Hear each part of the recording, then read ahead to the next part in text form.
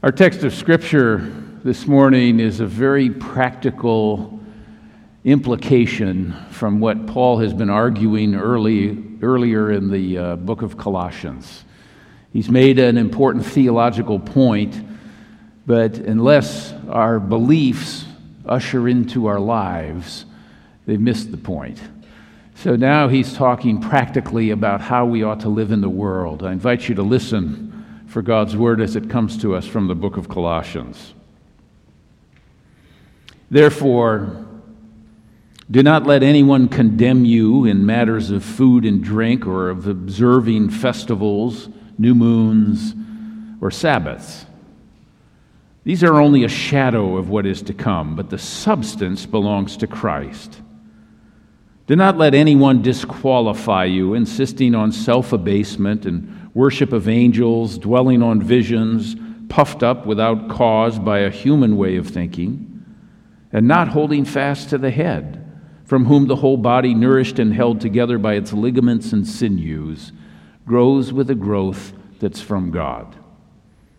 If with Christ you died to the elemental spirits of the universe, why do you live as if you still belong to the world? Why do you submit to regulations? Do not handle, do not taste, do not touch. All these regulations refer to things that perish with use. They're simply human commands and teachings. These have indeed an appearance of wisdom in promoting self-imposed piety and humility and severe treatment of the body, but they are of no value in checking self-indulgence. This is the word of the Lord. Thanks be to God. When I read that text to my wife recently, she responded, "I'm glad you're preaching and not me." An unusual text, perhaps. Do not handle, do not taste, do not touch. You know, it occurs to me we have our own cultural rules that seemingly check our self-indulgence, but may need to be questioned. It's not really that hard when you begin to think about these first century people and the kinds of context in which they were trying to live out their faith may not be that different from ours. Recently, for example, I've had to rethink my diet. Diagnosed with an autoimmune disease, I was sent to a nutritionist for a consultation. And there I was told that for the rest of my life, I would have to be gluten-free. Good thing I live in Southern California where it's pretty trendy to be gluten-free, I thought. Geez, at Whole Foods, there's an entire aisle dedicated to gluten-free products. If I were back in my home state of Minnesota, I'd be kind of out of luck. Ask for a gluten-free menu at a restaurant there, and you might just be shown the door.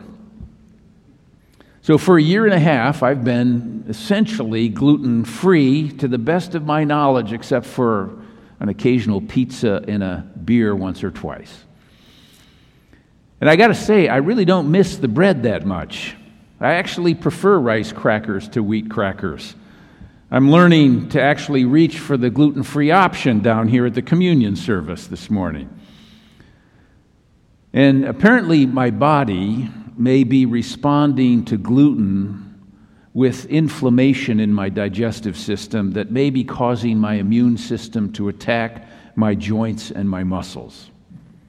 Now I say may, because this is a very inexact science, apparently. The rheumatologist that I see told me that the science behind many of these dietary programs is pretty weak, but it can't hurt. So I couldn't help but feeling sorry for my grandparents who knew nothing about any of this. They ate entirely wrong their entire lives and only lived to 102.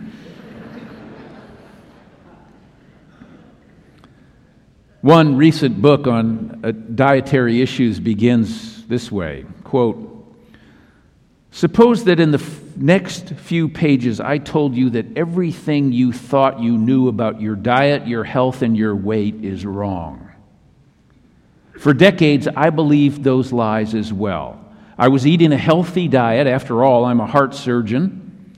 I rarely ate fast food. I consumed low-fat dairy and whole grains.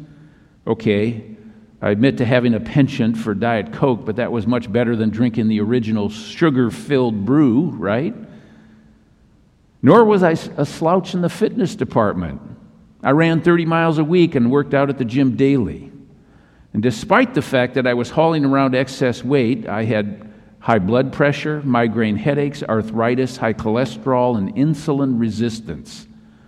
I continued to believe that I was doing everything right. Spoiler, he writes, I'm now 70 pounds lighter and no longer have any of those health issues. But a nagging voice inside my head kept asking the same question. If I'm doing everything right, why is this happening to me? The prescription to the problem comes just a paragraph later. I have the solution to what ails you, but please prepare to have all your assumptions about what you thought you knew about living a healthy life challenged. This information will dispel myths that are embedded in our culture and introduce concepts that may initially blow your mind. End quote. Salvation is at hand. It just promises more than it can deliver. Now, the truth be told, I am not nearly as cynical as you may think I am about these new health crazes, or as I may sound in the pulpit this morning. In fact, each decade of my life since my 50s, I've hired a trainer to show me how to engage in age-appropriate exercise. And I do believe garbage in, garbage out when it comes to nutrition. My new focus in life is flexibility and better nutrition. And I am a motivated person in the gym, but I don't think it'll save me.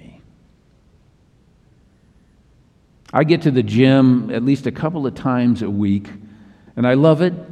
I would be there every day. I know some of you detest it, but I love it. Every time I get there, I see the same people. They must live there. Different ages, many of them tattooed up, clearly proud of their physiques and working hard to develop their muscles. Many know what they are doing, and I can tell by how they use the equipment. Others are simply imitating what they see others doing. They use the machinery improperly. They work certain muscle groups, but not the opposite muscle groups. They're losing their flexibility. And I've come to understand trainers actually know what they're doing. Just like you know about whatever you're good at, they know about what they're good at. So do nutritionists. I had a friend who went through cancer treatment some years ago, and he emerged on the other side, not only in remission, but cured. And he became fascinated with Dr. Bernie Siegel, who wrote the book Love, Medicine, and Miracles, maybe 35 years ago. So he went to hear Dr. Siegel speak at a conference. And at the conference, Dr. Bernie Siegel said to this group of people in a conference room, he said, I've done the research. We all die. And then he went on to say, I think there's going to be a special support group in heaven for all those people who thought eating whole grains would save them. Now, there's nothing wrong with living a healthy life. But if your motivation is that by doing so somehow you can save yourself, you're wrong. You and I need a Savior. That's Paul's point. All of these efforts to be super spiritual, to limit our self-indulgence, to put boundaries on our appetites, to look amazing in gym shorts, they may actually deceive us into thinking that we can save ourselves by our own efforts. Don't believe the hype. Don't believe that self-mastery is the ultimate goal. Self-mastery won't save you. That idea has been around since the first century at least, and it's insidious and it's seductive. This afternoon, we'll watch the Super Bowl, and it'll be on full display. If you work hard enough in the gym, you can look like these football heroes. You can become a hero yourself on the gridiron. But as we sadly learned a week ago on this Sunday, in a recent helicopter accident that took the life of Kobe Bryant, his daughter, and 7 others, even 41-year-old icons and cultural heroes can't save themselves. I couldn't help feel sorry last Sunday for those kids in the NBA, and most of them are kids, in their early 20s. They were learning about Kobe Bryant's death on the bench as they were in the middle of a game, and I couldn't believe the NBA just told those kids to go back to work. The problem with self-mastery is it leads to a kind of arrogance and self-importance. Some fitness junkies even look down on others in the gym who are carrying extra weight as if it's just a character fault. Paul is making a distinction here, and it makes a difference. Why you do what you do matters as much as what you do. And in the words of one commentator in this text of Scripture, these ascetic practices that Paul is attacking pandered to an innate human desire to be part of an exclusive set, a cut above, to be a super Christian. If the goal and the motivation is to achieve self-mastery for the purpose of becoming part of an exclusive set, a cut above, then we're going down the wrong track. If it's for better health, then by all means pursue it, but not for the wrong reason. For the early church and for Christian people today, self-mastery has its place. But it's not an end in itself. Self-mastery is for the purpose of love. Don't let people look down their noses at you and condemn you for not having a perfect body, or for aging, or for not working hard enough in the gym, or being disciplined enough to save yourself. You can't save yourself. Certainly not by spending less time at the dinner table and more time in the gym. The good news is you don't need to save yourself. God has saved you. So Paul writes, if with Christ you died, well, why do you live as if you still belonged to the world? Now, we belong in the world by God's design. It's not by accident that we're here, but by providence. We belong in the world, but not to the world. That means we can exercise some independence from the rules and the regulations of our cultures. It doesn't mean that we're not subject to the laws like gravity, but it does mean that we have the freedom to decide whether customs and ways of interacting that have been handed to us actually are useful or consistent with what we believe. We don't have to be slaves to the latest fads. We don't have to be a slave to our exercise spreadsheet. We don't have to become foodies or buy the Peloton, believing the hype that we just change our own lives and we can save them through some kind of self-mastery. We might want to live healthier. We might need to eat better. We might need more exercise so we can be around long enough to help our children and grandchildren grow up. Self-mastery is not an end, it's a means to a much larger end in order to love. Faith in Christ places us in the world not as those who seek to complete self-reliance and self-mastery, but as those who exercise self-control in order to be of some usefulness to God.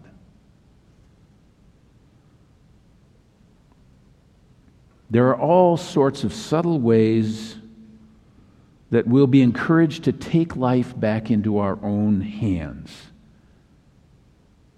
for God.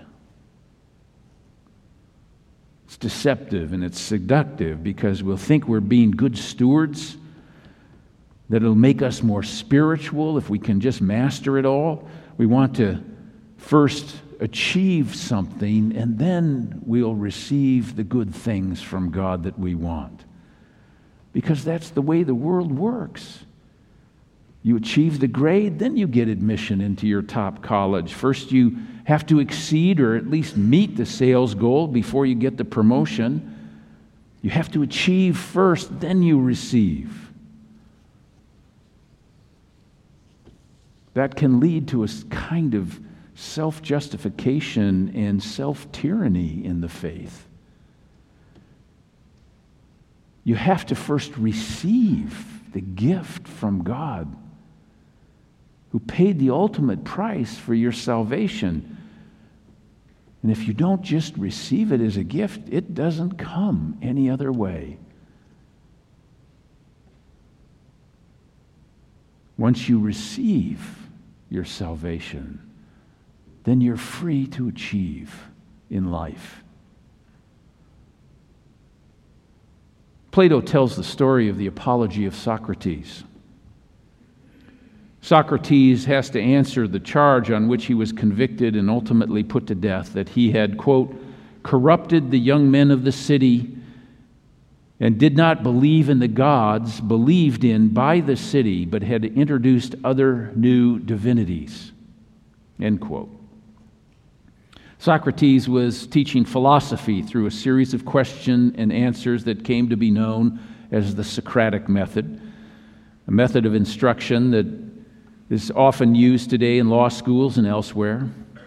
So in his defense, on the charge of corrupting the young, Socrates replied with these words, "Strange indeed would be my conduct, O men of Athens, if I, who, when I was ordered by the generals whom you chose to command me, remained where they placed me like any other man facing death.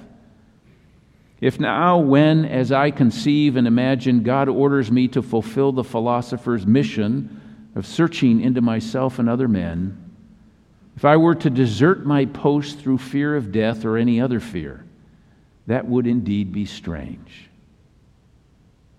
If you say to me, Socrates, this time we will not mind, and you shall be let off, but upon one condition, that you are not to inquire and speculate in this way anymore, and that if you're caught doing so again, you shall die.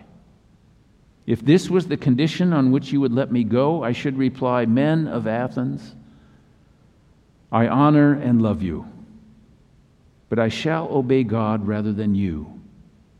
And while I have life and strength, I shall never cease from the practice and teaching of philosophy, exhorting anyone whom I meet and saying to him after my manner, you, my friend, a citizen of the great and mighty and wise city of Athens, are you not ashamed of heaping up the greatest amount of money and honor and reputation and caring so little about wisdom and truth and the greatest improvement of the soul, which you never regard or heed at all? Apparently, it wasn't a convincing argument. Socrates failed to convince his hearers. During his interrogation, he was executed for corrupting the young by challenging the values of the day.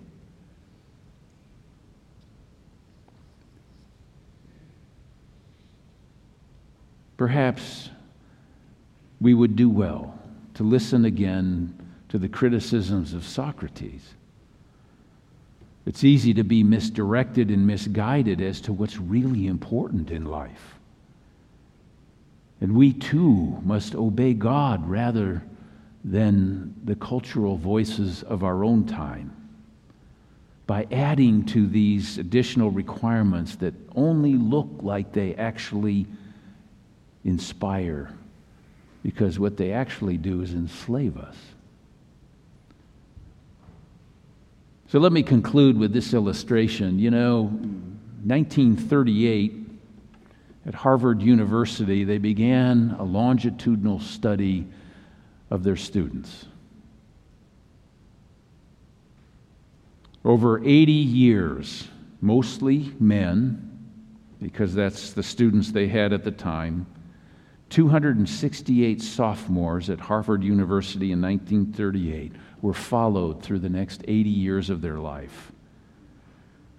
It's one of the most significant longitudinal studies of health that's ever been accomplished. Over the years, researchers have studied the participants' health trajectories and their broader lives, including their triumphs and failures in careers and marriage. And the findings have produced startling lessons, not only for the researchers. Quote, "The surprising finding is that our relationships and how happy we are in our relationships has a powerful influence on our health," said Robert Waldinger, director of the study, a psychiatrist at Massachusetts General Hospital, professor of psychiatry at Harvard Medical School. Quote, "Taking care of your body is important, but tending to your relationships is a form of self-care too that I think is the revelation. The people who were the most satisfied in their relationships at age 50 were the healthiest at age 80. End quote. Close relationships, more than money or fame or what keep people happy throughout their lives, the study revealed. And those ties protect people from life's discontents. They help to delay mental and physical decline. They're better predictors of long and happy lives than social class, IQ, or even genes. That finding proved true across the board among both the Harvard men and subsequently the inner city participants that they added in to the survey. So don't believe everything you hear about what leads to a vibrant and flourishing life. Use your judgment and spend at least as much time on your relationships as you do on your efforts at self-mastery. For it leads to good things in life and good things for our communal life together. Thanks be to God. Amen.